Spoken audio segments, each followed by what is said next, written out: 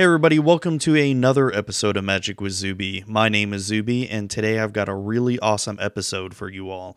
I brought on a really cool person, Chris from the Magic the Gathering podcast, The Girlfriend Bracket, and we talked about a lot of magic stuff and a lot of not so magic stuff, and just a lot of cool topics in between them. I implore everybody to stay and listen to the whole thing. It's a really good episode. I really enjoyed doing it. But before we begin, as usual, I've got some advertisements to do, and I'm not gonna screw it up this time. I promise you. All right, this episode is featured on legitmtg.com. Fuck, I already fucked it up. God damn it. Legitmtg.com not only has some really well written articles, but also offers free shipping on all orders over $2 or more. Ever get tired of going to other sites and just have to buy some cheap singles and shipping costs more than what you're buying? No more. Any order over $2 or more has free shipping at legitmtg.com. God, it's frustrating. It's like I'm looking at the copy and I'm reading it, and it's like my brain just can't pronounce half of these fucking words. Oh, whatever. All right, this week's episode is brought to you by Horizon Datasys, makers of Rollback RX. Do you ever wish you could take your PC back in time and restore to a pristine state? Rollback RX not only allows you to bring your PC back to any point in time, but it's a great way to recover from a bad driver update, viruses, or even a botched installation. Horizon Datasys doesn't tend to discount their product often, as they know it's going to save you hundreds of dollars in recovering your PC. But for listeners of Magic with Zuby, they provided us an exclusive discount. Visit https://goo.gl/D-I-B-V-A-F for 25% off Rollback RX. The Magic with Zuby podcast can be found on the following: iTunes, Google Play, Stitcher, TuneIn Radio, mtgcast.com. If you wish to email Zuby with anything, you can send it my way at mtgzuby@gmail.com. Magic with Zuby is also on Facebook at facebook.com/magicwithzuby, as well as Twitter at magicwithzuby. Don't forget to like and subscribe to the Magic with Zuby YouTube channel. You can search for, I think it's youtube.com/Zubatron, Zubatron. And then also be sure to subscribe and rate and review Magic with Zuby on iTunes, Google Play, all that stuff. That helps me out, and that'd be awesome for y'all to do it. And I have my Patreon as well, too. I think it's patreon.com/magicwithzuby. I'm starting to prep. I'm hoping to get this for next week's episode. Prep an episode about Pauper, because that is what one of my Patreons wanted me to discuss, is Pauper. And that is a format I've played like maybe twice, maybe 3 times. I mean, I really don't know anything about it, but I'm hoping to have a decent episode about Pauper, hopefully next week, if not then the week after. And that is actually one of the benefits of becoming a Patreon subscriber, is you get to choose a topic to discuss, and then I will talk about it. You'll get to hear me rambling on about it. So, be sure to check that out as well. So let's go ahead and get on with the interview. Here is Chris.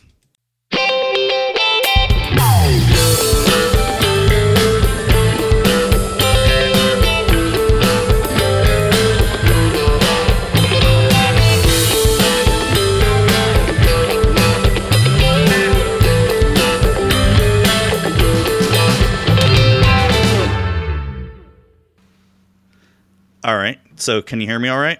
Yep. Okay. All right. So I have here with me Chris from the Girlfriend Bracket, and I wanted to bring you on here to, I guess, talk to you about some magic and about yourself, and, really who you are in the magic community and all that. And if you just want to introduce yourself first, go right ahead. Okay. My name is Chris. As previously mentioned, I do participate in the Girlfriend Bracket podcast along with my co-hosts, Aaron Campbell, Hallie Santo, and Katie Neal. And we've been doing this for probably a little over a year and a half. And yeah, it's pretty fun. And I also have been trying to get into streaming. That's been a little trying, just because trying to get my monitors to work correctly and OBS and all that stuff. And that's pretty much what I do, magic wise, aside from play. Yeah. So have you been in any big name tournaments or anything? Or because I think I saw you go to GP Louisville the other week. Yep, I went to that. I try to hit up as many Grand Prix as I possibly can if they're within driving distance or if I can fly and it's a format that I enjoy. I try to go. And then I also participate in Star City events if they're within driving distance, but I wouldn't fly to an SCG event, unfortunately. I have yet to day 2, but that's definitely a goal of mine that I hope to accomplish. I hope in the next year when I am able to secure my second round bye, and I'm about 700 points away from that. Oh, wow. Yep. When you mean day 2, do you mean in just GPs or SCG also? Both. With the Planeswalker points that you can accrue, you can get enough buys to hopefully make day 2 easier. You have to at least go, 6 and 3, so you can make day 2 of a Grand Prix, so you can participate in the second half of the GP. With Star City, I think you still have to go 7 and 2 in order to make it. And that's a little more difficult because you have to get SCG points in order to do that. If I have any, I'm not aware of it. But yeah, so that's definitely something that I want to do.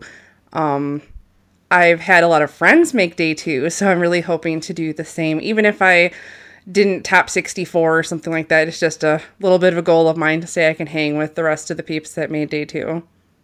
Yeah, that'd be cool. That's a good goal. I doubt I'd ever get that far because I don't know. It always seems to me like the day before I go to an IQ or PPTQ, I haven't gone to an Open or Grand Prix yet, but it seems like, the day before, like I'll test out really good and my deck just seems to play. And then when I go to the PPTQ or IQ, it's like, I don't even know how to play Magic. I've definitely been there. I made 2 top 8s in PPTQs last season, and that was cool. Yeah, it was very surprising. I was like, really? We did this? How did we get here? So that was a little surprising and also pretty awesome at the same time, because I kind of just stumbled and fell into them, it kind of felt like. Yeah. But it's definitely a good feeling. Like, even if you get knocked out, you're like, I got a couple packs. I made a top 8. That's pretty awesome. So good way to know you're getting there. Yeah. Yeah. What formats do you enjoy the most in Magic? I mostly play Modern. I used to be solely a Standard player, but then I wanted to give Modern a try, be able to play with some cards that I really enjoyed during Return to Ravnica block, and then I just kind of fell in love with the format. I like that the cards are more powerful. I like that you can do combo a little more easier in Modern. Of course, now everyone's talking about Standard and Saheeli Rai combo with the new card from Aether Revolt, so I know that that's going to be a thing. I don't want to touch it with a 10-foot pole, mostly because I hated Splinter Twin so much in Modern. You barely got to maybe do anything before they're just like, Splinter Twin, go off, and then it's like, okay, GG, just show me you can make copies and we're done. So yeah, pretty much. Mostly Modern. I have enjoyed Kaladesh in relation to Sealed, so that's been quite a bit of fun. I've been able to open up some really good pools. Eventually, I'd like to get into Legacy possibly, but by where I live, there really isn't a huge Legacy scene, and it seems like Legacy Online is maybe a little more alive if you can get events to fire. So I kind of waffle in between whether or not that's something I would really want to do. Yeah. And I play Commander for fun sometimes. Oh, yeah, definitely. You always got to have some. That's how I view Commander, is just completely chill, relax, and laid back Magic to me. Oh, yeah. And some people try to make it way more than it needs to be. It's like, no, this is fun. And then someone drops a smokestacks and you're like, really? Really? Yeah, no, I definitely know what you mean. I've got some people at my shop that take Commander a little bit too seriously, where it's just sort of like, well, if that makes you feel good, okay, cool. Right. No, but that's cool you mentioned Legacy at least. My shop has recently just started, trying to cultivate a Legacy scene. and they're allowing proxies for the first couple months until people can purchase the pieces they need, mainly the mana base. Oh, sure. Yeah, and we actually had our first big legacy event fire off this past Saturday. I mean, it was completely free since it was all, mainly half the people, actually more than half of the people were playing proxies, but I got to finally take my legacy elves for a spin and get my butt whooped by Cheerios and Storm. Oh man, Yeah. yeah. Those two decks can be kind of annoying. That is for sure. But Elf seems pretty well positioned in Legacy from my rudimentary knowledge of it. But Oh, I'm still learning the meta too. I'm still trying to learn how to play my deck. I feel like I've gotten a little bit more comfortable with it now, where I know the combo pretty well. If I have an opening hand, I'm like, all right, I can combo on turn 2 or turn 3 max. I'll keep a good hand. But it's wild out there, like, because I play Modern as well, and I feel like I know the meta pretty well with Modern. If I were to go to like a bigger tournament, but with Legacy, I have no idea. right, same, exactly. Like at least okay, someone opened with this land. It's probably this or it's this. Now, Yeah. I will admit during Eldrazi Winter, I also had the same fears as some people when you see a hierarch and you're like, oh, what is this? Is it Infect? Oh, it's just Eldrazi. Okay, I can hang with this. No problem. Yeah, also, I don't know how it was in your area, but I remember Eldrazi Winter also at the time, Abzan Company was pretty big too, Oh, yeah. at least in my area. So, Oh, no, yeah. I know what you mean. Yeah, people still try to force that, I think, but at least with my local meta, it seems to be a lot of control, some Tron. Infect is pretty much, I think, got hated out over by me. And every once in a while, someone decides to bring something wacky like eggs or, oh God, what was that other deck that was driving everyone crazy? Was it Palance? I can't remember what it is. Oh, I think I know what you're talking about. I'm just, Like I'm blanking on it now. It's like you have all these artifacts, and I just can't even think of it. And I'm just like, really? How is this fun? Or yeah, even taking turns, and it's like, no, I can't even deal with you right now. yeah. No, I know what you mean. No, the one thing that I noticed with Legacy is, at least one thing that I really like compared to Modern. I mean, there can still be dirtily games in Legacy, but they seem to be a lot less, at least in my limited experience. It's, I mean, like I said, when I go up against Storm with elves, it's sort of like, oh great, turn 1 win. That's happened to me, and then turn 2 is usually, oh great, are they gonna just storm off and kill me? I'm like, are you? And then I ask them, are you gonna kill me? Yep. I'm like, okay, let's go to next game. Right? It's like, just show me you have it. Okay, sounds good. We'll go to the next one. Yeah. Yeah, I'll usually have the person show it to me the first time, like if I'm not too familiar with what they're doing. But, after that, I'm just sort of like, all right, you got it. You win. Let's go. Yeah. So how did you all start up the girlfriend bracket? Okay. So, Erin used to have a podcast called The Deck Tease, and her and I met through the podcast. I was a fan of the show, a fan of her. She seemed really awesome. We met up, we became good friends, and then she had always wanted to do a roundtable discussion podcast with a bunch of other women. So, myself and Hallie Santo, we were both friends with her, and she both wanted us for the show. And then Katie, I believe, got in touch with Erin via Twitter, and Katie is a level 2 judge. And so we kind of just formed the podcast together. And the girlfriend bracket name came from people would talk about at various tournaments and things. Once you get to like the lower brackets where you're maybe like 0-4 or something, you're mostly playing against girlfriends and kids. And so we decided to take back the name and be like, we want the girlfriend bracket to be a really awesome place to be. Come hang out with us. This is going to be a lot of fun. And also give our opinions on Magic, talk about what it's like playing from a female perspective, and talk about different topics in diversity, whether it was concerning women or people of color or whatever it may be, so we could kind of address some issues that maybe the rest of the community doesn't always talk about. Yeah. So that's been going on for about, what, a year and a half, you said now? Mm-hmm. Yeah, we It started feels like it. it's been longer, though. Yeah, because we started it, let's see. Was it, oh my God, time. Sorry, I'm like so lost. No, it's all right. Let's see, 2000, oh my God.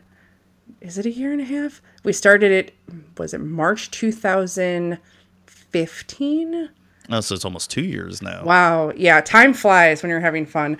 Sorry, it's Oh, just yeah. so bizarre to me because we just finished recording episode 87. Yeah, that sounds correct.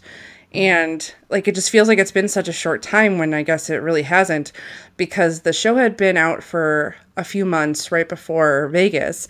And I remember even going there and having people come up and talk to me, and I was like, "Who are you?"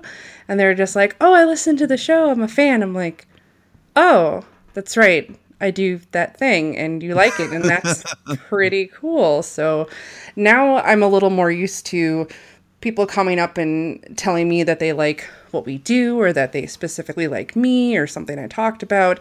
And that's always really refreshing and awesome to know that you made a difference to someone, or they really liked something you said, or something that you said resonated with them and made them maybe think about things differently than they normally do. So that's Yeah. been really, really awesome. Well, no, I definitely know that feeling because there's a lot of times, which maybe you guys went through this the first few times when you did it, is sort of feels like sometimes you're just recording and no one's hearing it except maybe yourself. And it's cool when you sort of get that feedback from someone saying, "Hey, I loved your show," or whatever. And it's like, whoa, people listen to this? What? Right, exactly. I mean, I remember probably for the first 20 episodes, maybe, I would listen back to the show and be like, okay, did I say anything stupid? Did I say anything weird? Oh God, are people going to judge me for like what I said? Is this kind of strange? And then I stopped doing that because I was like, no, I'm doing something right. I think that I bring my own little piece of myself to the show with the different Yeah. perspective. And I just was like, I don't care anymore. So if people dig it, that's great. And if they don't, I hope they find something that they do like. Well, I definitely enjoy it when I do get to listen. I just listened to your guys' last episode, the separation anxiety one. Oh, mm-hmm. And that was interesting. I did have to give a little chuckle when you mentioned what the Arnold Palmer, the peach Arnold Palmer thing. Yeah, everyone is actually- like asking me about it. Now they're like, what does the can look like? I'll look out for it for you. Is it the Arizona tea Arnold Palmer, or? Yes, and it's Okay. so good. I can't I know- even. I mean, I know we have these here, and I don't know if I've ever seen the peach Arnold Palmer. I know I've seen the regular one. I'll have to be on the lookout for it next time. Yeah, it's for sure awesome. Like when we were in Oakland for the Grand Prix, we just happened to stop at like a Target and I saw it. I'm like, peach and tea and lemonade. All of these are my favorite things. We can mix them together and I'm sure it will be tasty. And I was not disappointed. So yeah, I'm hoping that maybe I can get my hands on some more. I have one left in the fridge and I'm afraid to drink it because I'm like, no, then it'll all be gone and I don't know when I can get some more. Oh yeah, I know what you mean. I have a guilty pleasure with Arizona Diet green tea. For whatever reason, I could just drink that all day, every day. I've never tried that. I'll have to. It's a diet drink. It's not as heavy as the regular green tea, and it doesn't have that what is it called? That fructose corn syrup or whatever crap in it. Yeah. Even though I'm sure it has other chemicals that'll give you cancer, but just like everything gives you cancer nowadays. I mean, not trying to make light of it, but it's just it's like nothing's ever good for you except if it's pure organic from, Aunt Mabel's farm or something like that. Right, exactly. But no, I just really wanted to bring you on because, like I said, I've been listening to the show for a while, and I've always really enjoyed, following you on Twitter and just sort of the stuff you say. And I've also like your blog that you have. Oh crap, what's the name of it? As I know, I've read it before, and I've talked to you about it. It's Backtables MTG. That's right.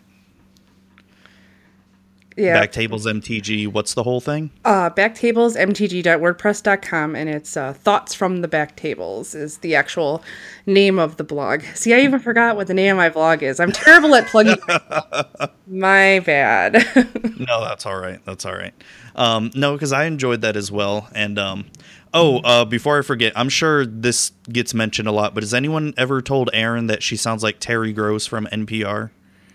No, I don't think so. Most of the time, people will say to her that she's like the Barbara Walters of the Magic community because her old show she would do an interview style podcast, and they're just like, you can make the pros talk about just about anything, and she has a way of making you feel very comfortable, and so.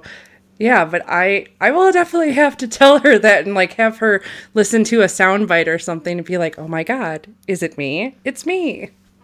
Well, I mean, it's just very that same style, because I used to listen to a lot of NPR, and that was like one of the first things that clicked in my mind when I heard your podcast the first time was, it's like, is this like the NPR of Magic podcasting? I mean, not that that's bad. It's just sort of like, this is just, little like, whoa, this is really good quality. Oh yeah, she's very, very, very good at what she does, and she definitely showed us the podcasting ropes because we had no clue what we were initially doing, and having Erin lead the discussion is definitely good and kicking us questions, and I am very, very thankful for the role that she plays with us for sure. Yeah, no, definitely. She's made, I guess, the right word, a lot of strides in the Magic community. I guess that's the right word I'm thinking of. Or yeah. big waves, or I don't know what you would say. No, but she's definitely out there in the community, and that's good. Yeah, so another thing that I wanted to talk to you about, and I've mentioned, because I've had Emma Handy and Jadine Klumperens on the show previously. Mm-hmm. And one thing that I wanted to talk about was just, I guess, representation in Magic, especially at the pro levels. And I've talked to them about it. Like,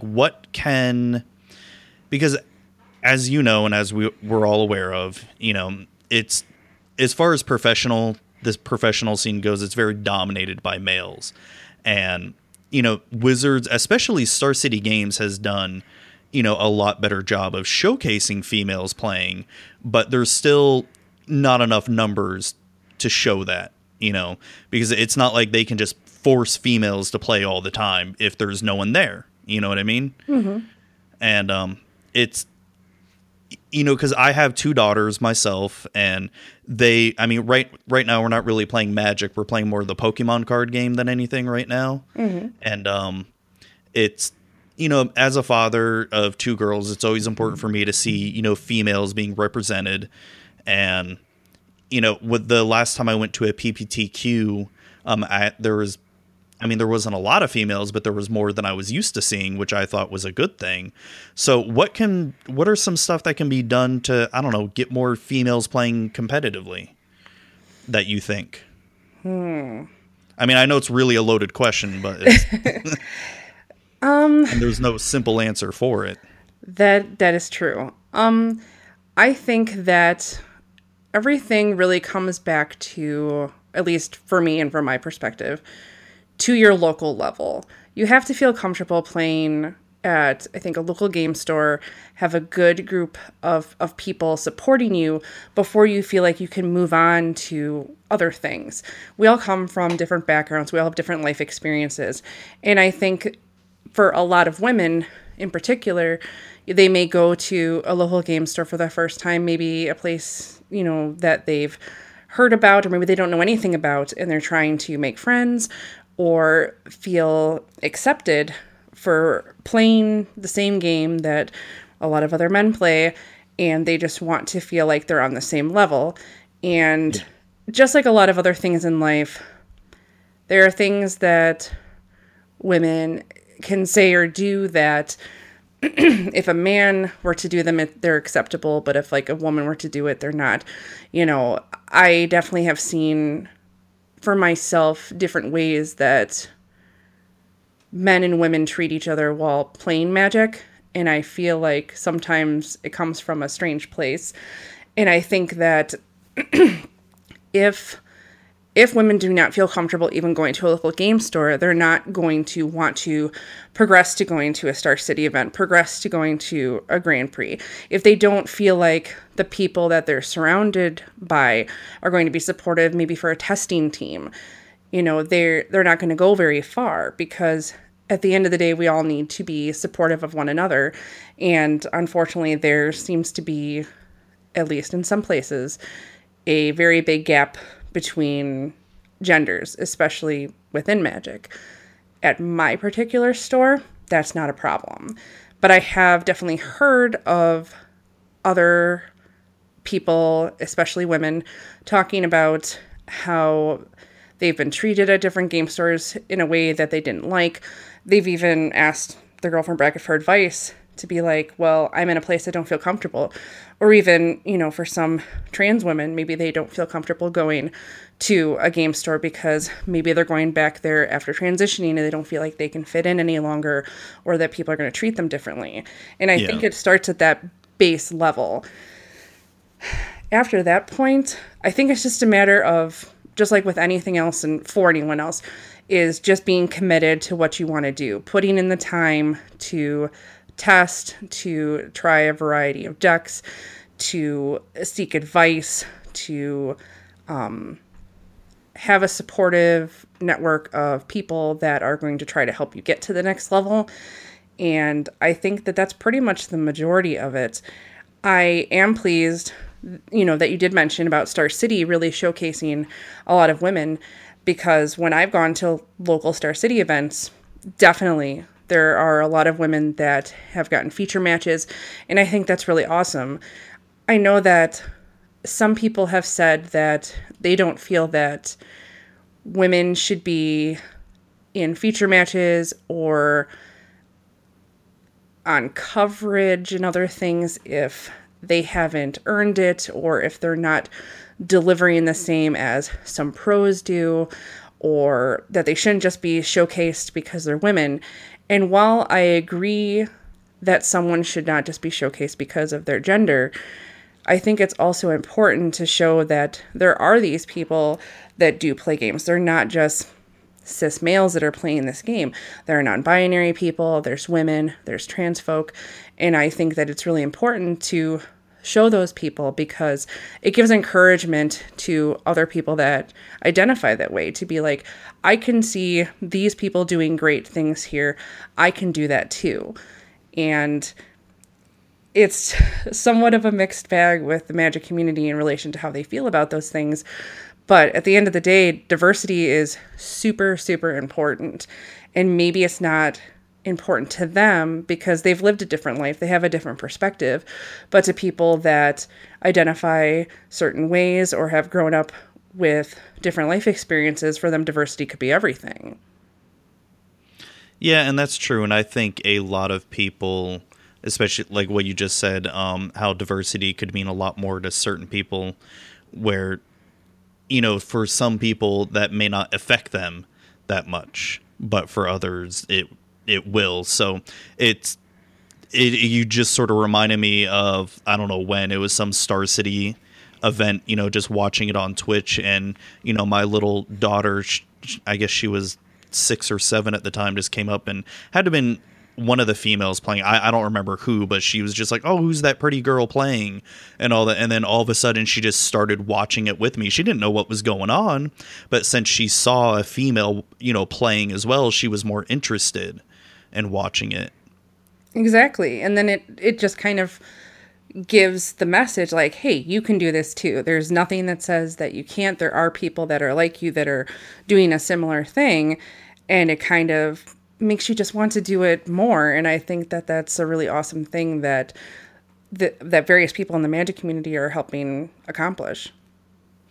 Yeah, and I like how you brought up that it should start at the local level, that you know, trying to get females to play more competitively. I feel at least just in my area, the 2 stores that I go to the most, there's, I guess, a good healthy mix of genders. But the only problem I see is we don't see, at least in my area, we don't see a lot of females playing like the F&Ms or the moderns. They're more geared towards the EDH or the, complete casual drafting. And I don't know why or what the issue is, or what could be the problem. I mean, it's usually the same people playing the more competitive events and the more casual events, but I don't know, I've always found that a little strange. I don't know, have you noticed that in where you're at, or? I'm trying to think. For the most part, at FNM, there's usually a handful of other women that are playing with me. I want to say this last FNM, there was probably maybe 5 other women, maybe 6. It just kind of depends on the night. And also what formats might appeal to different people. Yeah. I know that there's quite a few women that play modern. Some play standard, but a lot of them have been gravitating towards modern more, which is awesome because I'm like, yes, come to the dark side. We have cookies type of thing. I'm like, play this format. It's so much fun. And even over this past weekend with the pre-release, it felt like there were a lot more women coming out for the pre-release, women I didn't know. And so I was like, oh, well, this is cool. Like, I wonder, are they mostly kitchen table players? Are they maybe from another shop and they just happen to come down here? It's always hard to know. But I also wonder if, just in general, there are some people that do not feel that they want to play on a competitive level. They just want to have fun. They just want to keep it super casual. Yeah. And I think that can go for both genders. But I think sometimes, maybe for some women, they don't want to enter a competitive event because they don't want to maybe deal with getting pitted against other women, or maybe they don't want to have to deal with having to play competitively with a man, because sometimes there is a little bit of a, not necessarily power struggle, but it just feels very different. Like, I had a weird experience when I was at GP Louisville and I was playing in a modern side event, and this woman next to me, because it was modern, and I believe that she was on Nia Byrne. Her opponent was on Breach Titan. And the first thing he says to her when she sits down is, "Let me guess. I bet you got dragged all the way here." And I'm like, what just happened here? And she's like, no. She's like, I came here to play. And he was like, wow, I'm both, what do you say, intrigued and like surprised or something like that. It was just like, what? Yeah. Yeah, it was just very, very bizarre. And I wonder if struggling with trying to maybe deal with those interactions or worrying about dealing with interactions like that might put some women on guard to be like, well, I don't know if I really want to deal with this. I just want to have a good time. I just want to play Magic. I don't want to be judged. I don't want for people to think I'm about something that I'm not about, and I just kind of want to do my thing. So afterwards, I told her, I was like, women do play Magic. I know you know that. And I'm like, but here's a sticker for the show. Check this out. See if this is your thing. Because you want to make people feel like they're not alone, that they're not some kind of, like, I told my opponent as this was going on, and I know her opponent heard me. I was like, women that play Magic are not mythical like the unicorn. They are not mythical creatures. They do play Magic too.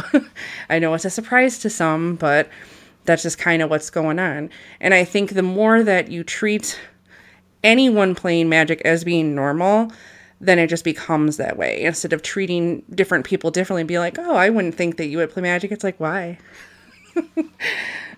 And what astonishes me when, you telling that story, the first thing I thought about that guy is just, does he not have basic social skills? Yeah. I mean, who just says that to people? I know. I think my jaw hit the table. I was just like, what just happened here? This is so bizarre. Yeah, I would have asked him, is this real life? Is this happening right now? Yeah, it was just weird. Because, I've never had, even when I did identify as female, I didn't have those kind of interactions, and I still don't. And it just is so surprising to me when I overhear or see something like that happening, or even hearing stories from people that write into the show or just that I meet. And I'm like, really? You had this experience? It's very bizarre to me. And I can only hope that as time goes on, that interactions like that will go down and people just be like, okay, this is a person playing Magic. I hope we have a good time. Yeah, it's I mean, I know my experiences don't really compare to women or anything, but it's, you know, I've had experiences not like that, but you definitely get those playing, I don't even know, I guess socially inept people. And because usually I try to be open and friendly, you know, if it's F&M level, you know, try to be open and friendly, like, hey, how's it going? You know, how's your week been? Blah, blah, blah. And you just get sort of those people who are just either way too tryhards or just people who just don't know how to interact with you. Mm-hmm. And it's almost kind of, I almost kind of dread those interactions in a sense, because I almost feel like they're a little bit more pronounced in the higher competitive levels sometimes. And yeah, it can be a bit painful, but yeah, I can't imagine doing that. And I've never really personally seen that, because I don't know if it's weird or bad of me or strange, but I almost get excited playing a female, because especially if it's a female that hasn't been to our shop before, it's sort of like, all right, let's, you know, I'll be as nice as I can to her, you know, don't want her to be a creep, or, you know, I don't want to be a creep, and, you know, just generally show her that, hey, you know, this shop can be fun here. You know, come here again. And I'll do that. I especially get excited if it's a new player too. And I'll just tell them like, oh, well, you know, you messed up. You got into one of the most addictive card games. It's all downhill from here. Oh yeah, basically. Yeah, that was one of the things that I felt was important to touch on even with my blog, was writing about how to treat your opponents and how you should act towards them, because I feel like that's a really important thing about just trying to feel people out, see what they're about. Are they receptive to things, or are they going to be like one of the first guys I faced at a PTQ back when they still had those, and have him just shuffle his cards and ignore me and be like, all right, you're going to do your thing. This is kind of weird, but I'm just going to kind of deal with it. Because you just never know what anyone's going to be like. And especially, yeah, your local store level, you definitely want those people to come back and be part of your community. So you definitely want to be on point. Oh, yeah, definitely. And to me, the way I try to treat it, especially when going to, you know, PPTQ or IQ or anything above, is I try to treat almost each match like a job interview in a sense, where, you know, you try to, you know, put on your best decorum and all that. And I mean, I know it gets harder as the day goes on when you're, you know, 0-4 and you're just like, oh God, well, I just suck. Why I should just drop. I don't even know why I'm doing this anymore. You know, I know it gets harder as the day goes on, but at least, I don't know, have some general social skills out there. I mean, I don't know. Oh, sure. But the 04 bracket is like so fun sometimes, because at that point, everyone's just like, oh, I don't care anymore. Like whether or not it was a sealed tournament or if it was constructed.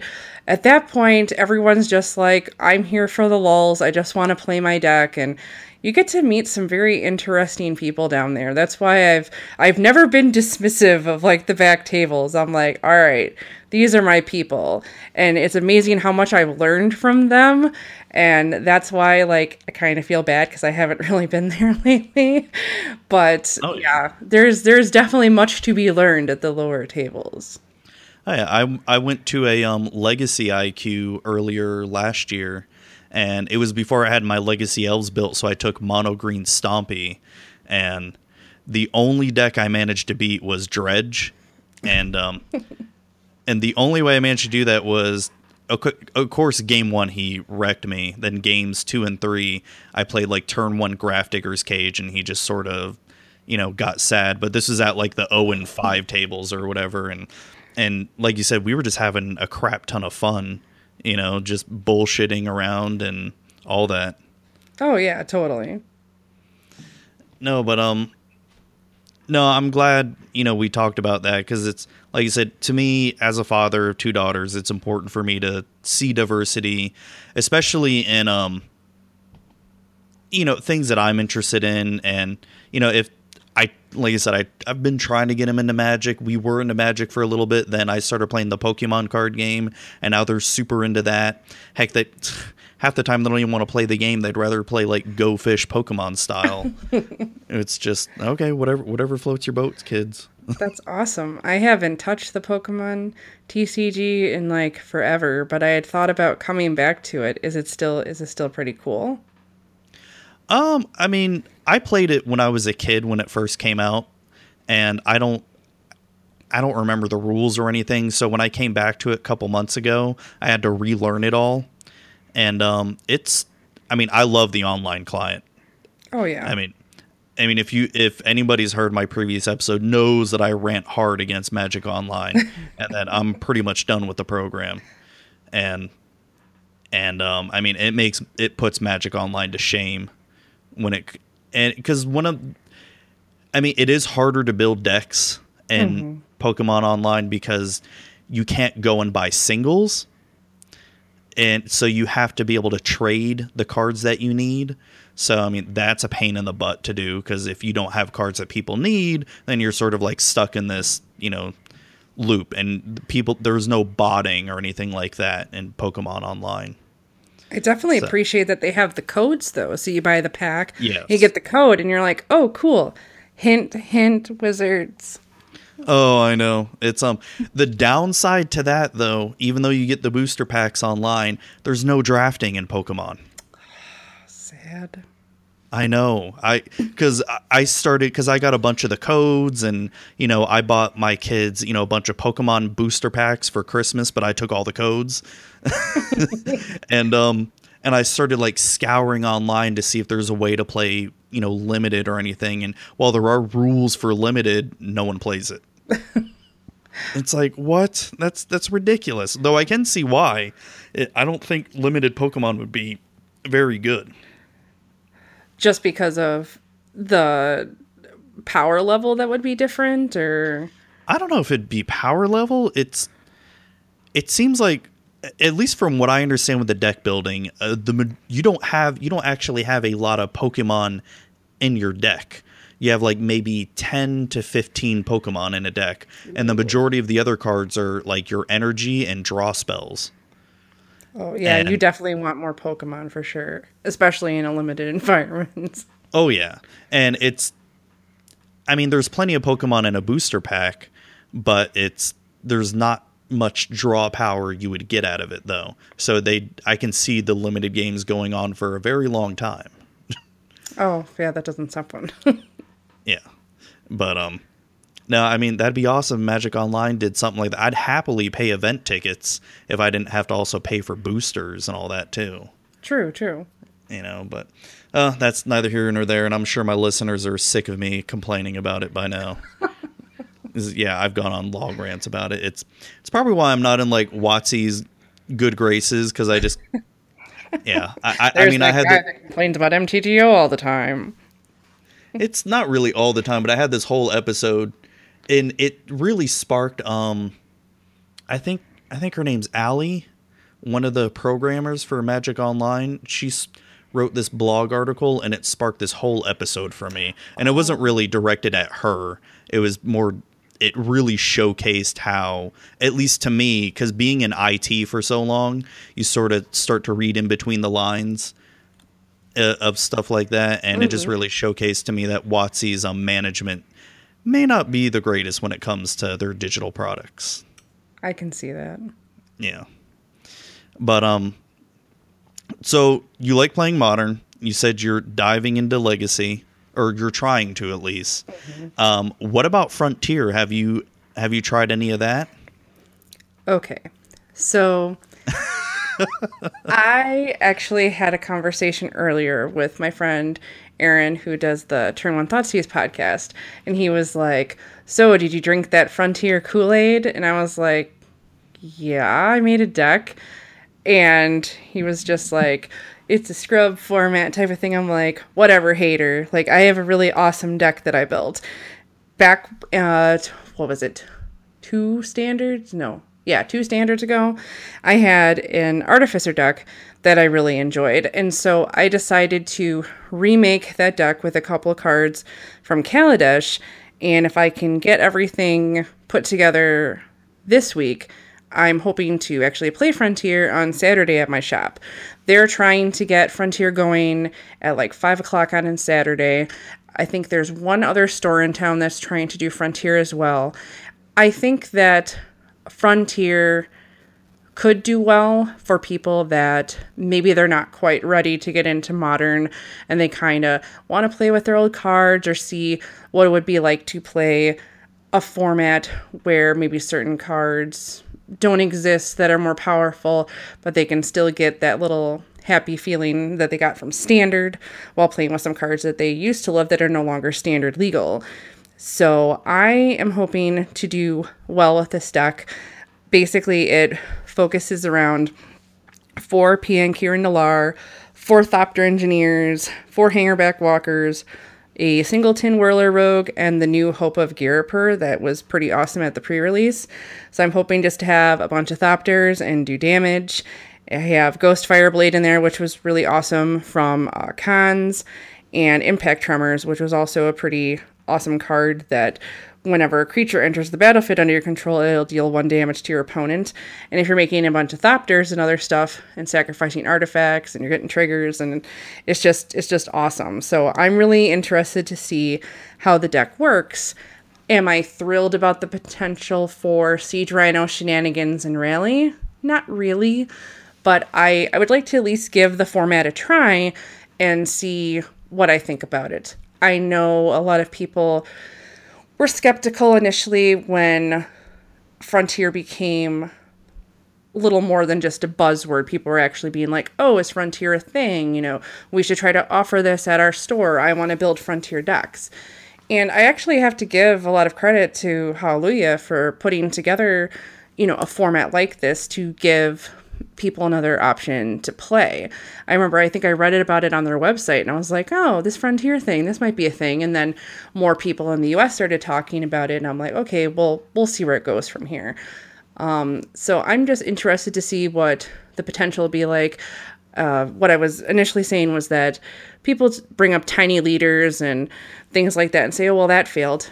I mean, they're 2 different things. There are some people that still play tiny leaders, though. I met some guy at GP Louisville who's like, oh yeah, I play tiny leaders like every weekend with my friends. So I think it just depends on your local store if they're offering something like that. If you wanted to play Frontier with friends, I think it just depends on the people that it's eventually going to appeal to, whether or not Frontier can be enjoyable or make it as a format. Yeah, no, I agree with that. There's no Frontier going on around me locally, but I'm definitely interested in it because I guess it seems like the natural evolution of Magic. I mean, eventually Modern is going to get as expensive as Legacy one day. I mean, unless Wizards, you know, starts reprinting a lot of, you know, good, decent cards, you know, in their master sets. But it's, I guess the one thing I don't understand is all the hate for it. Maybe because people are afraid to see Modern go. If that's the case, you know, if Wizards starts treating Modern like it does Legacy and they start supporting Frontier, I guess I can understand that. But, I mean, to me, the whole thing is if you enjoy the format, then just play it, you know? Right, exactly. And that's the thing that I guess I really don't understand is not now that people are talking about Frontier more, there's all this hate. It's like, where's it coming from? Have you actually played Frontier or are you just poo-pooing something that you don't know anything about? You know, this can give a certain group of people something to be excited about. And I don't think there's anything wrong with that. If you want to play Modern, play Modern. You want to play Legacy, great. You want to play Frontier and have that be your ride or die? I fully support you. Find something in Magic that you enjoy. There's plenty of people that, let's say, maybe they play Legacy and they scoff at people that play Commander because they just don't understand or like that format for whatever reason. And that's why different people like different things. And I think if you're gonna scoff at it, you should try it first. And you can be like, I didn't like this, and now I can say why I didn't like it, and I'm just not going to do it. Yeah. Instead of being like, I'm going to talk about this thing I know completely nothing about, and I'm just going to, you know, ruin everyone else's time. It's like, well, you can go do that over there. I'm going to be over here having fun. You have a good time. So, yeah, I think I think that the hate is just kind of a little strange, especially for something that is maybe just starting to crop up in certain areas or doesn't exist anywhere at all. It's like, why are you wasting your time hating something that you don't even participate in? It seems kind of odd to me.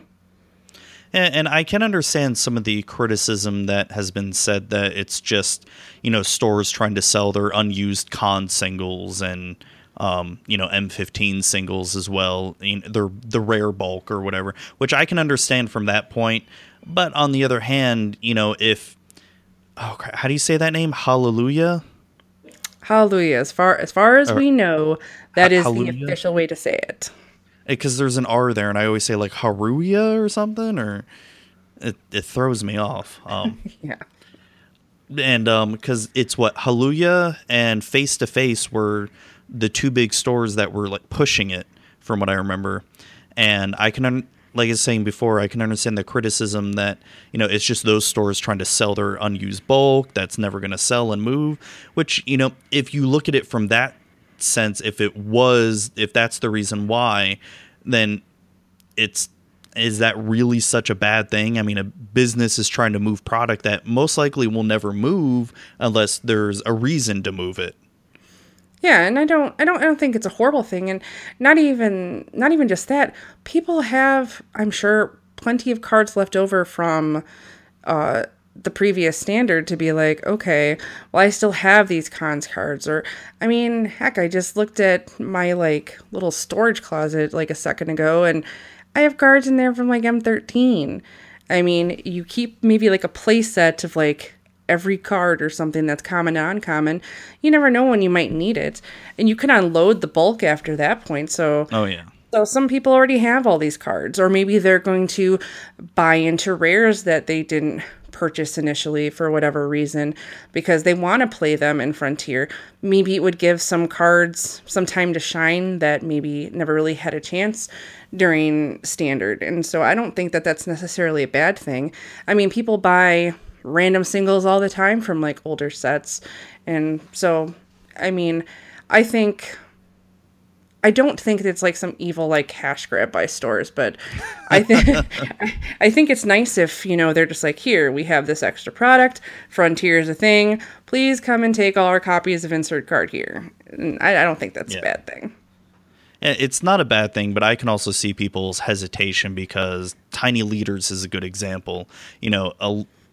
I guess people were trying to push that really hard, and maybe some cards did spike from it. I don't know. I didn't pay that close attention to the finance side of it. And people are they're afraid that Frontier is going to do the same thing. But I do have to say, I mean, I remember them talking about Frontier, back in September, October. Mm-hmm. And it feels like it's still gaining a lot of momentum. It feels like Tiny Leaders died off a few months after, it was initially, announced.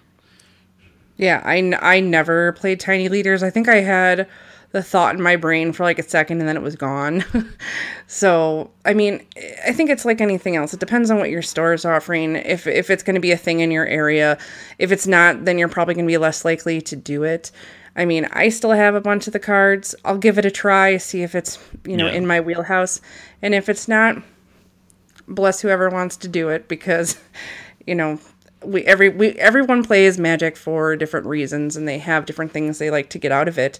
And if someone wants to, have a thrilling time with Siege Rhino like no tomorrow, then that is certainly their business. Definitely. And I think one of the things that's really boosting Frontier that Tiny Leaders never ever got was it's getting recognition from the bigger websites like Channel Fireball and Star City Games. And that Channel Fireball even announced they're going to have side events for Frontier and a GP coming up. Yes, I believe is it next weekend? Oh my God, I can't remember. At GP San Jose, I believe, yes, that they're going to have some Frontier side events. And that's awesome. Mm-hmm. I mean, it's good that it's getting that push. And I know people have been complaining, like, when should Frontier start? If it should start in Theros or, don't have cons in it.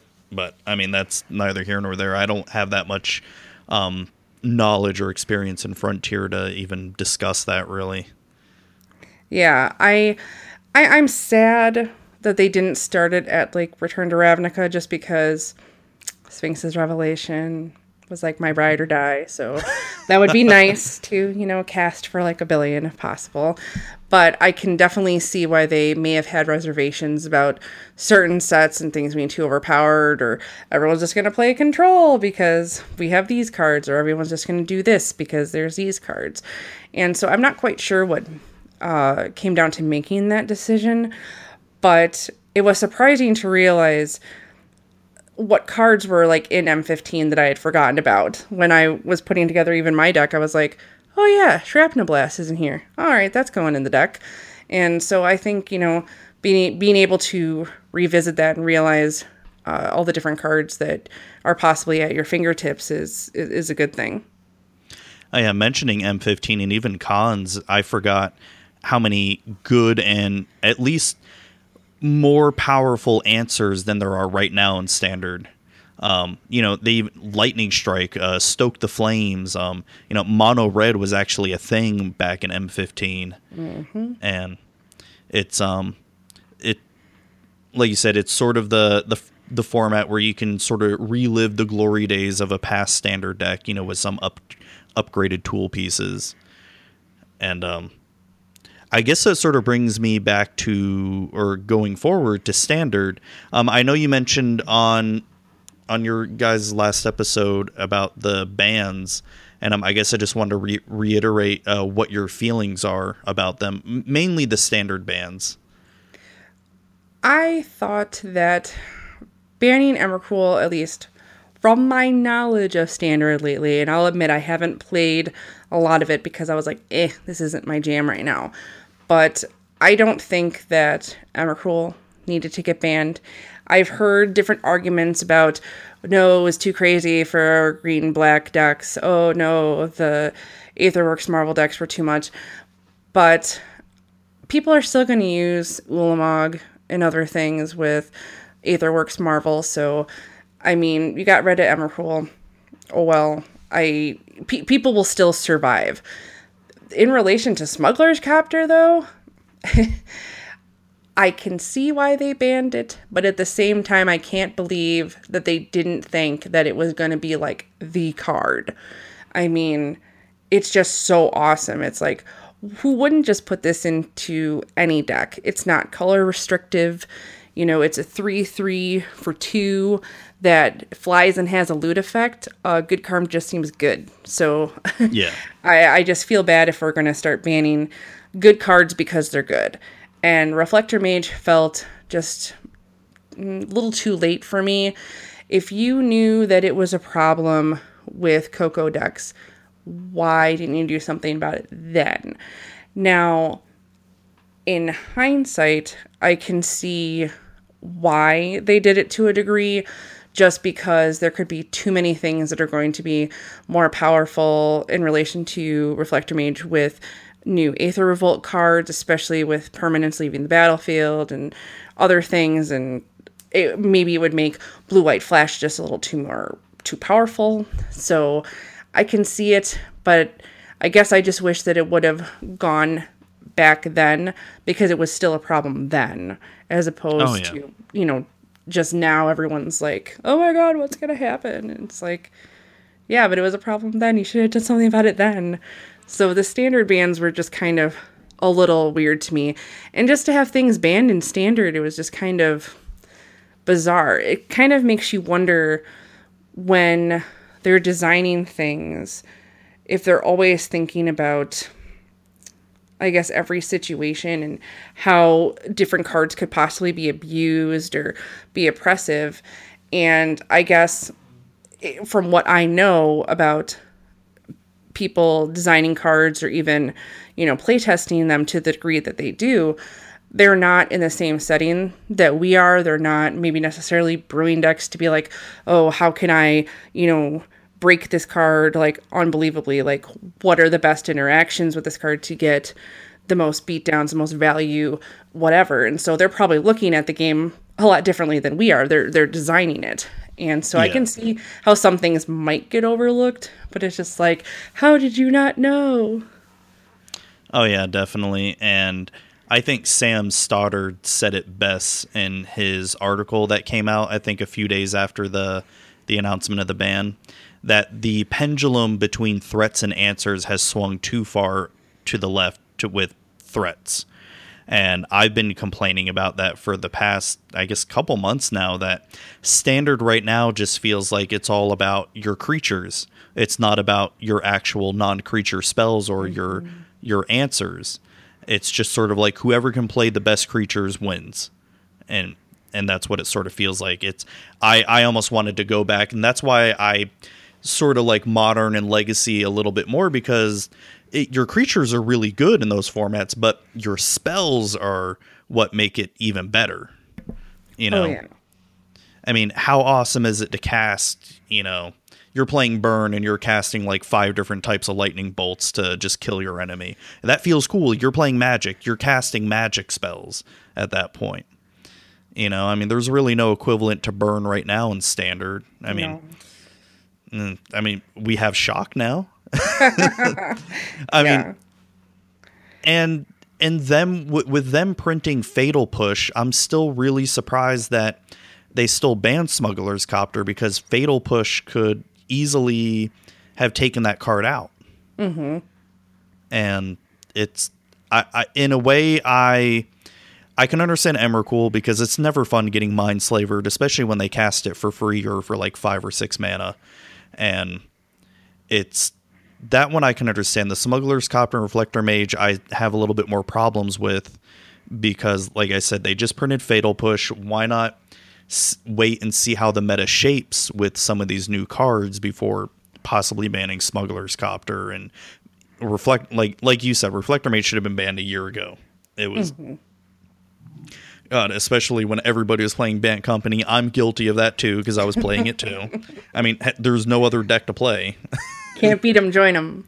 Exactly. That's how, saying that's how I felt about Abzan for the longest time during cons, I think before Fate Reforged came out. For the longest time, I avoided trying to play Abzan, because everybody at my shop was playing Abzan. I was one of the only ones trying to get Temur Jeskai to work. And because I love those colors of Temur and Jeskai. I wanted, red, white, and blue to work so bad. And I love Mantis Rider. But, oh god, Mantis Rider is just nowhere near as good as Siege Rhino. Nope. Nope. It's pretty sweet, but yeah, Siege Rhino just like gets on deck and is like, sup, I'll be taking some of your life now and wrecking your dreams. It's like, oh, okay, just one Siege Rhino. It's not too bad. Oh, look, there's a second one. Oh, look, there's the third one. Mm-hmm. Because just when you thought that there wasn't another one, it was like, surprise. Oh, man. It's like, yeah, then I joined the Abzan crew for a couple weeks, and then I think Fate Reforged or Dragons came out, and I'm just like, all right, I'm getting bored of this. Because just Siege Rhinoing everybody, I'm just like, I feel like if I top deck a Siege Rhino, oh, look, I win. Oh, yeah. Like, I remember my ex, was telling me once, he's like, man, I cast, a Siege Rhino for the first time. It just feels so good. And I was like, you're a terrible person. But yeah, once you've seen, the other side of it, you're like, oh, man, this card just really is, pretty amazing. Yeah, it is. And I've always been surprised that it's never... I mean, I understand why it hasn't really seen play in Modern, because it's pretty expensive. But it's... I think I remember people talking about it's just going to take over in Modern too. It's like, well, that's not really been the case. I mean, I know there's been some decks trying to play it, but with it being 4 costs, it's just too expensive. Yeah, and if anything, people would play it as just a dumb finisher. Be like, okay, drain you, you're dead. Or, getting on deck later in the game, because it can die to, or at least get exiled to so much, or there are other spells that can deal with it. So they're better off playing, even if you were trying to do a junk deck and play it in there, a lot of people would choose other cards over it just because it's going to be public enemy number 1. Oh yeah, definitely. Now, all right, so you see the chat room in here, right? Mm-hmm. All right, I'm going to send you a link.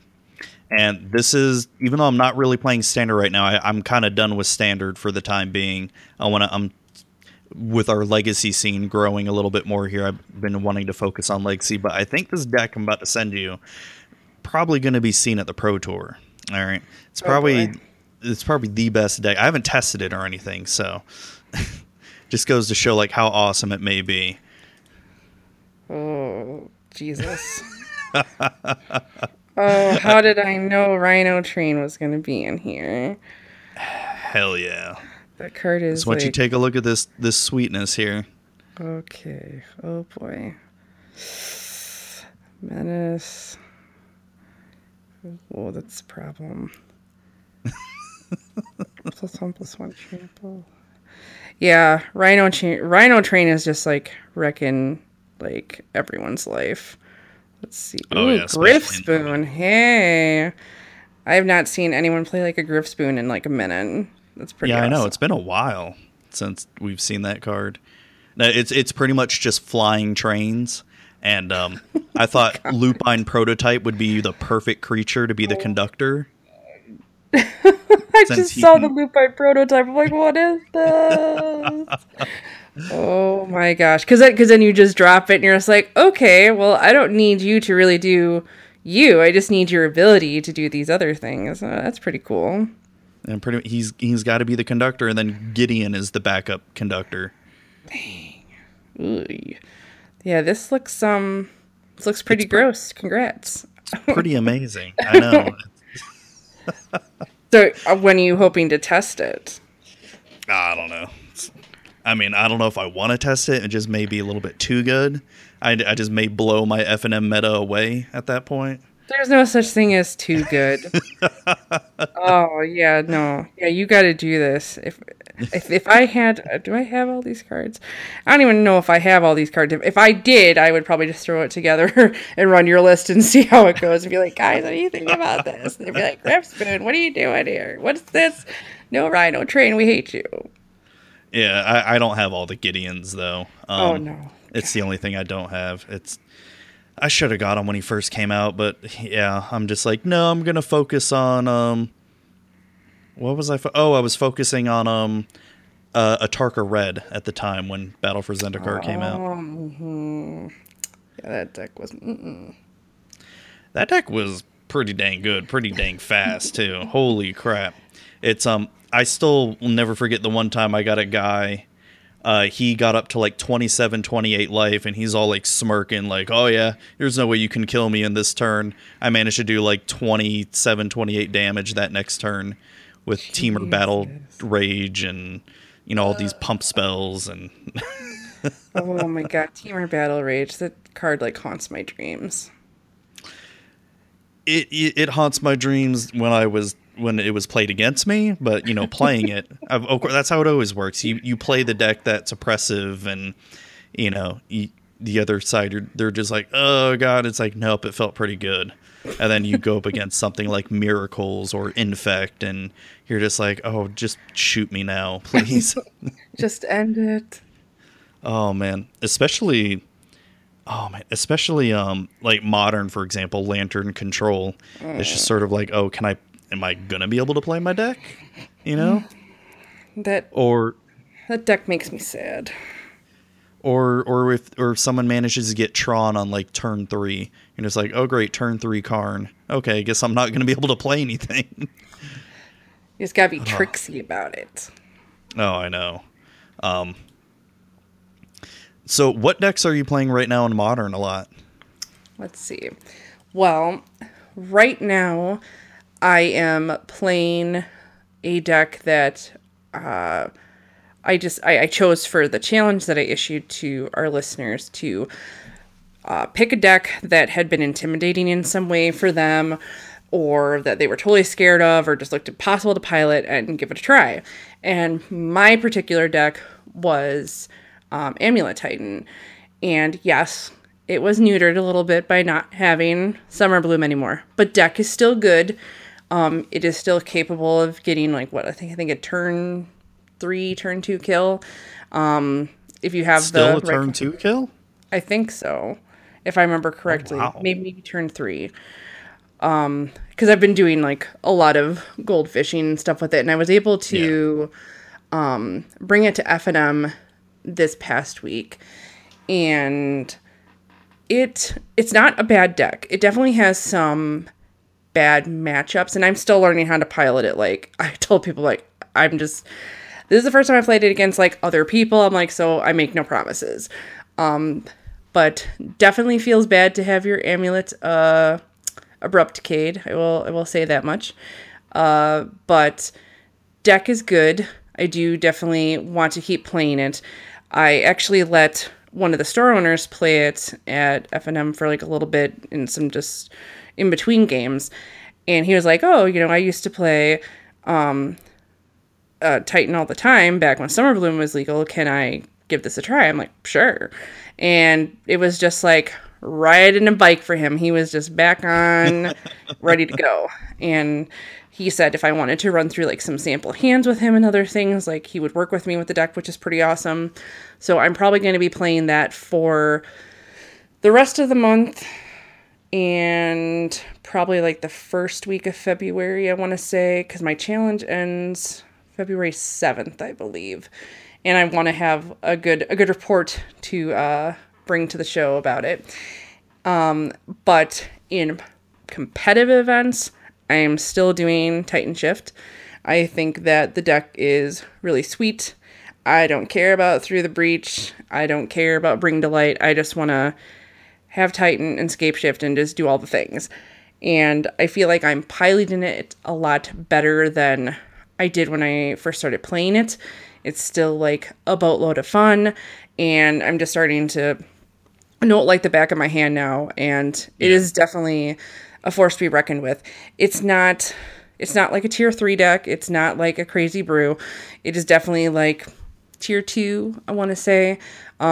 Sometimes tier 1, depending on who you're talking to. And it's definitely something that can hang, which makes me feel good. And I also have, in fact, put together, unfortunately, Gitaxian Probe got banned. Now, I don't think it's unfortunate for Infect players because it needed to go, girl. But I feel bad for the other decks that got kind of nuked a little bit by it. Like, I have a friend who does Modern Storm, and he's like, oh, deck is deader than dead now. He's like, I can't. And I'm like, really? I'm like, Probe hurts you that much? And they're just like, yeah, absolutely. Really, so, it does. Yeah, that's what he seemed to say to me. And I've never played Storm. I can't really speak to that, but he was just like mourning the loss of Gitaxian Probe in relation to that, and was like, I feel so silly for buying back into Storm now because of the Probe ban. I mean, I'd like to see him run it without it and just kind of see where it goes, but maybe for some more seasoned Storm players, maybe they see it the same way that he does, that it's a little kind of not so good now. And it was like the dying embers of Storm now or something in Modern. But yeah, that's mostly what I've been doing.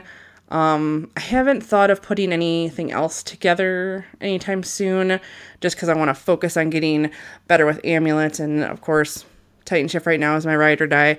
I did put Bluetron back together about a month ago. I just haven't sleeved it up. And I probably should, maybe after the challenge is done, just to kind of have Bluetron right again, because that is one of my favorite decks to play. You just have so many win conditions, and it's just totally sweet. And I have a list that I have not run yet in paper, so I'm eager to see how that works out. Oh, man, I groaned when you mentioned Bluetron. And that's the Mind... Are you playing the Mindslaver version? Absolutely. Oh, God. Out of all the versions of Tron, I hate that one the most, especially because I mainly play Grixis Delver, and I took a bit of a hit with the probe ban. I've been reading up and researching what other people are doing, and they're saying just take Young Pyromancer out now completely and put in like a Vendilion click and something else, I forget, and put in maybe 1 or 2 Fatal Push and maybe some Sleight of Hand. But yeah, it's I feel like right now, especially with the way the meta is shifting so fast, Grixis Delver is just getting pushed in the dust a lot more because it's a slow deck. It's not fast. There were some people at my store that were saying that they felt like I don't know necessarily Grixis Delver, but just that Grixis in general might be better positioned coming up soon. So I guess it just depends maybe on what build you're trying to go with, perhaps. Yeah. Yeah, I don't know about Grixis Control because I know the two decks can sort of be interchangeable. It's just controls without the Delvers and have the creature lands, the blue-black one. Oh, mm-hmm. And Grixis Delver doesn't run those. But I don't know. I'm interested in testing it out some more. I need to. I don't know what exact list. Maybe I'll just wait for the pros to figure that out. And it's I have limited time to test anyway, so it's sort of like when I see that, I'm like, oh, good, I can just copy that. Right. And I'm actually interested, going back to when we were talking about Standard, to see what the pros come up with for Standard, because I wonder if, and this is just my tinfoil hat thinking, I wonder if, depending on how the Pro Tour shakes out, if they would unban anything in Standard. Now, I know that a lot of people were talking about the Saheeli combo and everything, but if that becomes oppressive, would they maybe not ban something there and they would unban something that they had recently banned to try to deal with that? I not very often do we get many unbannings, so I would be very interested to see if they were like, hey, remember like a couple weeks ago when you told you that all these things were banned? We were just kidding. Oh, man, that would cause a major shitstorm if they did that. Oh, man, I'd be sitting back with popcorn being like, I am just going to sit here and eat this and be amused. Oh, yeah, me too. I'd be a little bit miffed. I'd be actually probably a little bit more than miffed. I'd be like, what the fuck, Wizards, really? And then I would just be enjoying all the Twitter threads, all the Reddit threads, and just be like, some saltiness right now. Be like, everyone's so mad. Oh, it's funny, but yeah, like you said, I'm interested in seeing how it's going to shape up, because is the copycat combo going to really take off? I mean, I know there's going to be people trying it, and it's probably going to be everywhere. Like in the first, because Star City usually has an open the weekend or the weekend after Aether Revolt comes out, right? I think. I believe so, because I think they usually lead, I think, right after the Pro Tour happens. Because, let me see. Because that's in February is the Pro Tour. Oh, yeah. They actually have one this Sunday, January 2nd, Columbus Open. Oh, yeah. Oh, January 21st. So, yeah, this weekend we're going to see a lot of copycats. Oh, God. See, that just makes my head hurt quite a bit. Because just, I think back even to watching, just modern events. Who wants to watch Splinter Twin? It's so boring. It's just so boring. And so I can't imagine something like that going off in Standard, especially for people that maybe are just getting into Standard. They're like, what is this? Like, I don't know anything about this. This seems wrong in some way. Yeah. So, yeah. But I think it would be very unheard of for them to, like, I guess I shouldn't say unheard of, but I feel it would be very bizarre for them to ban, like, an uncommon that just, so I wonder if they would ban Saheeli instead if it became. Oh, I don't think they would. That's I feel like I know Jace the Mind Sculptor was banned, but I feel now, since I feel like they have this mindset where Planeswalkers sell booster packs. Mm-hmm. How you buy a Kaladesh booster and you open a Saheeli, but it's banned, you're going to feel pretty crappy. It's like, oh, great, it's like a $2 card because no one plays it in Modern or Legacy or anything. Right. I'm happy that Saheeli's getting some love, because I think initially people were like, oh, this Planeswalker's okay, but they're not, like, the best.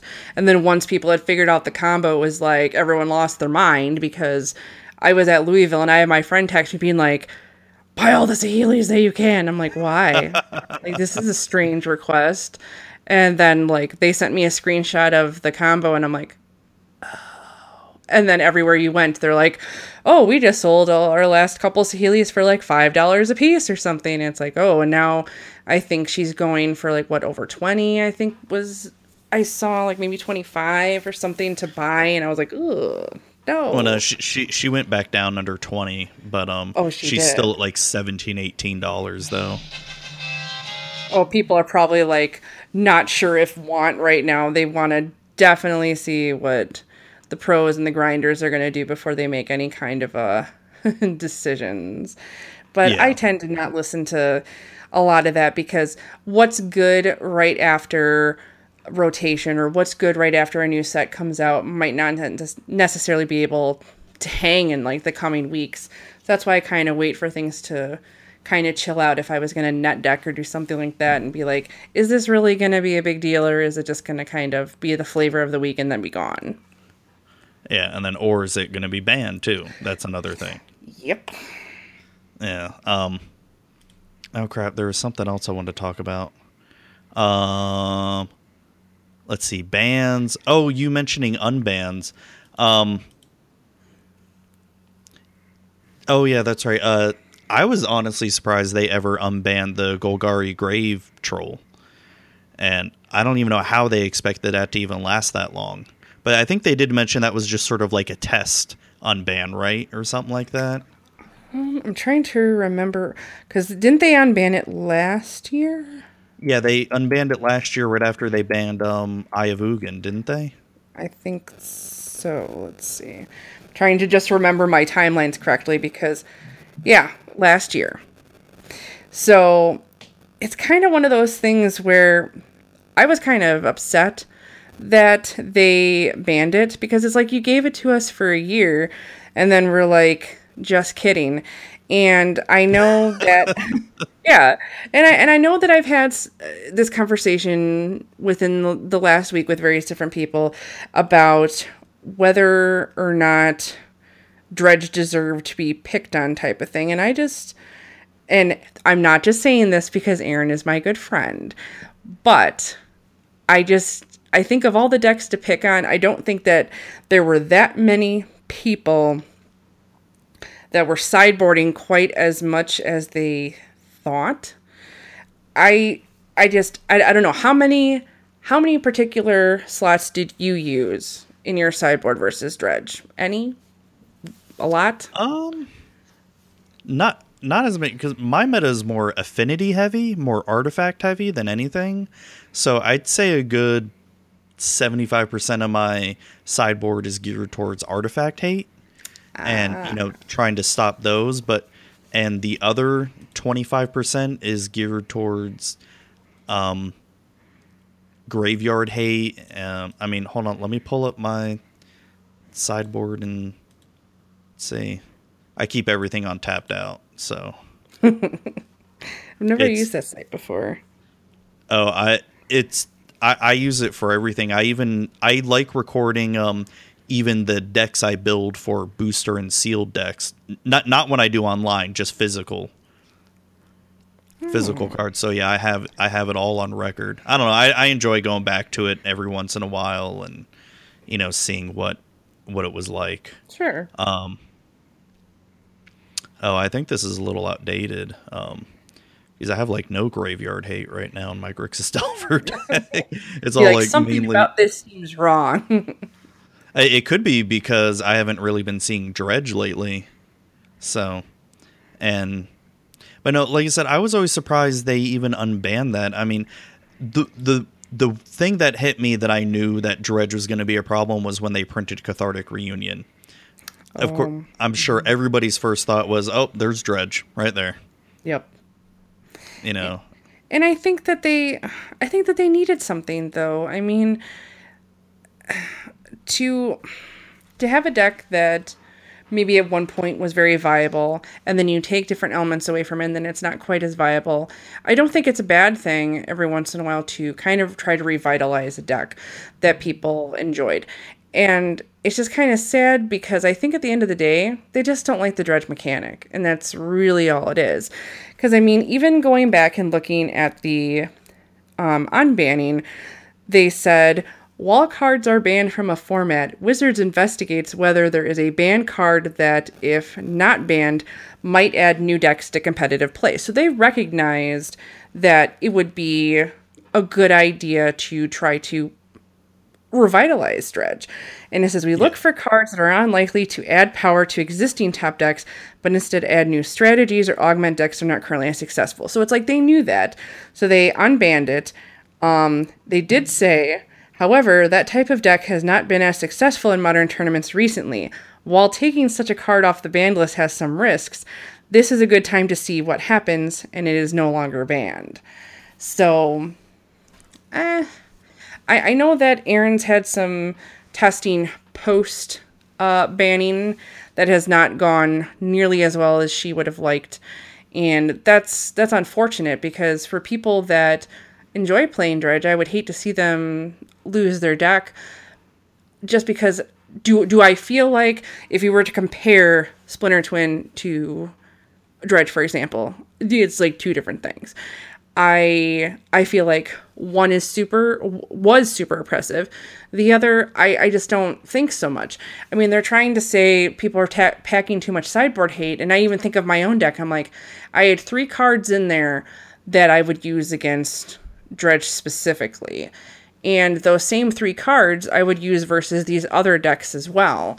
So I just really wonder how much of an issue was. Like, I should take a poll. Be like, tell me about your sideboard in relation to Dredge.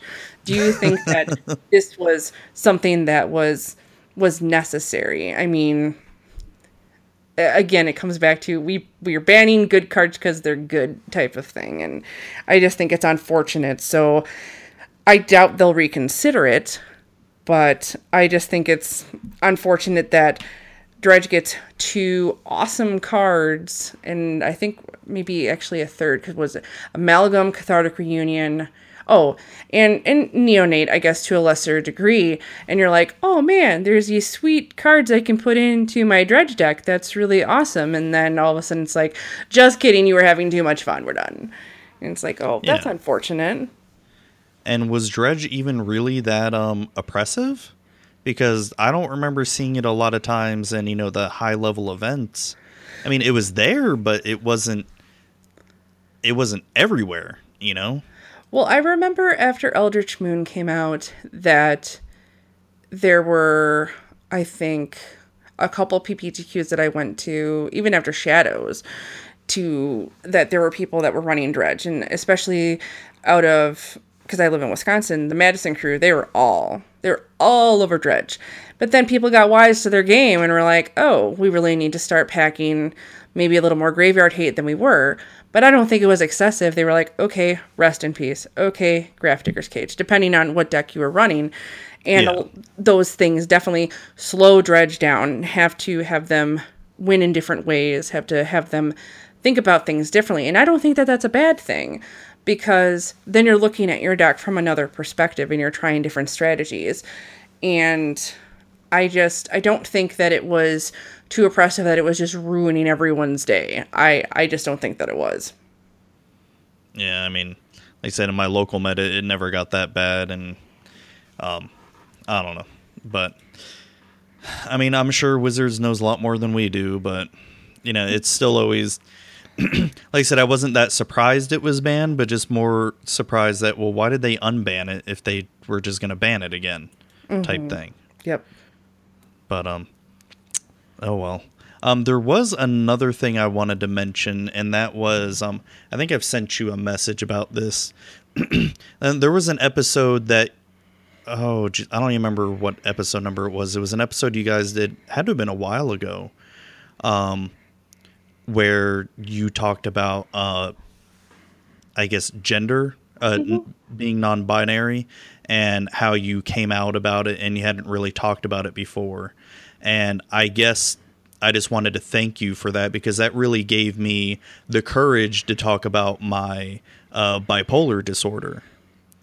And I had an episode talking about that, and it's something, I was diagnosed with it last year, and it's something, I struggle with daily, and it's, not easy to talk about. I mean, just like, as a lot of people know with depression, there are days where, you literally just can't snap out of it. It's, you wake up and, you just don't want to be alive, And, you just talking about that and, your experiences with that and what you went through, it gave me the courage to be able to talk about that. And I just wanted to thank you for that.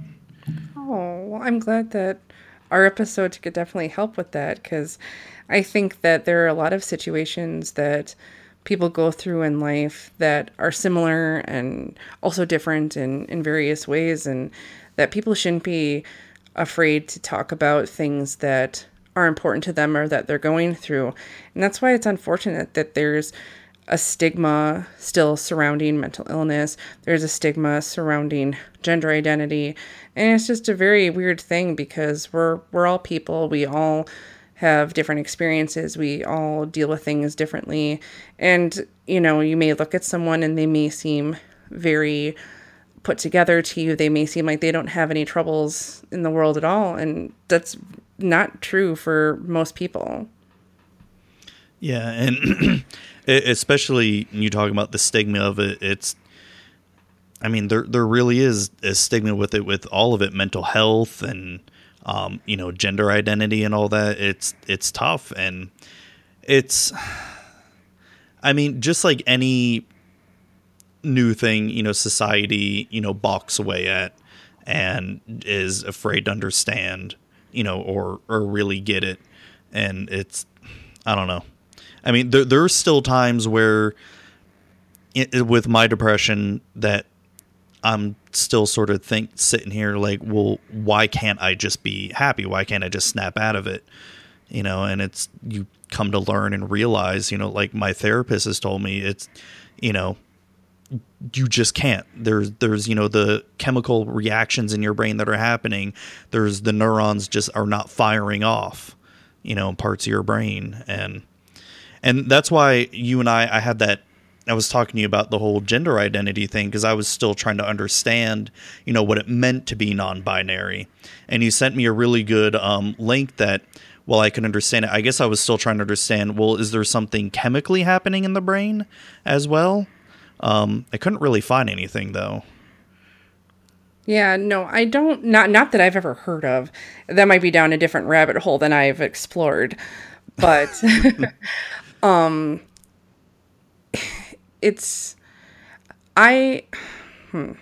to start?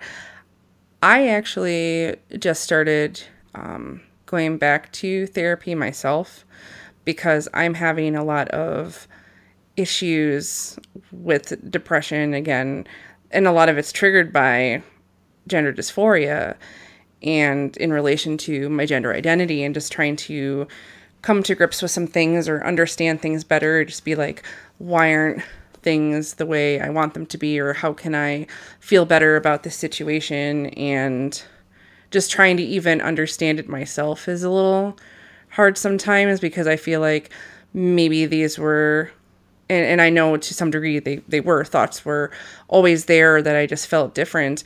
And it's just kind of a empowering, scary, tough, sad, and glorious thing all at the same time, to realize all these different truths about yourself. And, lately I've been pretty down. And like I said, some of it is probably from that, but I really hope that talking to someone about the different things I'm going through will really help me to have a better understanding, and maybe my situation can help somebody else that's going through some similar things. Yeah, and it is good to get out there and talk to someone. Even if it's, someone who doesn't understand at all what you're going through, it's just something that feels good just to get it out, get it off your chest. Absolutely. It's I definitely do recommend speaking to a therapist. Like you said, you mentioned you're going to again. I should probably go back to mine. It's been a while since I've been there. It's yeah, I'm going through some things as well where it's not easy, and it's yeah, I don't even know where to begin. It's like where to start. There's so much. Yeah. No, but like I said, I wanted to, like you said, thank you for doing that. And then, you and I talked a little bit on Twitter, because like I said, I'm still trying to understand the non-binary. I guess I understand it from a social aspect. It's just more of a, I guess I'm just trying to understand it from I don't know. Like I told you, I'm the type of person that likes to know how things work. I'm fascinated. Ever since I was diagnosed with depression, I've been researching, what not only what causes it, in the brain, but what's happening when you are depressed versus when you're manic or down. All the neurons that are firing off, and it's to me that's why I asked. Well, what's happening in the brain when that cause? Like, does something happen in the brain? Like, is there just some part of your brain that just fires off, or I don't know. I'm talking way beyond what I know. So, I wish I knew. Believe me. Sometimes you, at least for me, I wake up, first thing in the morning, or maybe if I've slept in on the weekend, like early or late morning, and I'm like, like things just not necessarily feel different, but you're just trying to wrap your mind around your existence as you know it now that you've accepted different truths about yourself, and just trying to decide what you want to wear sometimes can be just a nightmare, or even trying to get out of bed in the morning can be difficult just because you're dealing with so much in relation, at least for me, to your gender identity and how you present to other people. That's a big thing that I'm dealing with right now, is presenting and having people call me ma'am, because it drives me nuts. But I hope that in time, maybe I will let it bother me less, or there will be other tools that I will have that maybe that won't happen anymore. And maybe I can learn some things in therapy, or maybe even explore hormones as an option if that were something that I wanted to do to be able to feel more like myself. It's a wild ride, man. That is about that is about all I can say. Is it's just it's kind of a trip. It's a good trip and a bad trip at the same time, but every once in a while I might get into a mood where I'm like, do I regret deciding to admit to myself and to other people that are close to me and to my fans and my friends that, this is me. I do identify as a non-binary, gender fluid person. I don't really care if you're okay with it, but I hope that you're supportive, and this is just me. And if I would want to go back to being the person that I was before, and I'm like, wouldn't this just be easier? But then I know that I would be unhappier not being who I am, as opposed to being somewhat unhappy while trying to figure out the person that I'm supposed to be. Yeah, and I'm sure you've heard this. It takes a strong person to do that and keep going forward with that. While I guess I don't understand like what you're going through, gender dysphoria or anything like that. I mean, I guess I can apply it to where, my depression hits, where I have to wake up and go to work, and you sort of have to put on that, oh, I'm okay face, or, that I'm okay smile. And it's just, it wears on you. And it's just, it does. Like today was a good example at work. Had to go to work and had to talk to people. And while that may seem like, oh, that's nothing, those are just small little things. Some days it's really fucking tough to just look at someone and smile and be like, oh, hey, how's it going? Type, I can completely understand. And I don't know. You think it would get easier as you get older, but it's like, nope, it's not. It's not getting any easier. And, and maybe I just need a new cocktail of meds or something. I don't know. Could be. Yeah. I know. Oh, we just got really deep here. And yeah. But, all right. Well, I hate to let you go. I'm really enjoying this, but it is getting pretty late for me. It's past midnight. Yeah, no worries. I've got to be up in like a couple hours, so. No, it's all good, man. I've had a good time. No, thank you. And I had a good time talking with you too. And I'd love to do something like this again. Sure. And so before we go ahead and plug yourself one more time. Let everybody know where they can find you. All right. So again, in case you didn't remember from the beginning, I am Chris. I'm from the Girlfriend Bracket podcast. The Twitter account for our show is at the GF Bracket. My Twitter account is at THKRIZ. If you would like to send me an email, my Gmail account is yothkriz@gmail.com. The blog that we talked about earlier that I do is called Thoughts from the Back Tables. The URL is backtablesmtg.wordpress.com. And those are the best ways to get in touch with me. And our podcast, The Girlfriend Bracket, can be found on gatheringmagic.com. You can also find it on iTunes and Stitcher Radio. And we come out every Friday.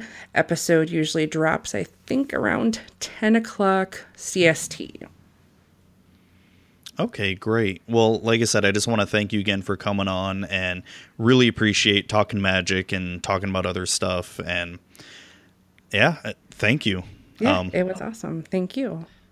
All right, you're welcome, and have a great night, all right?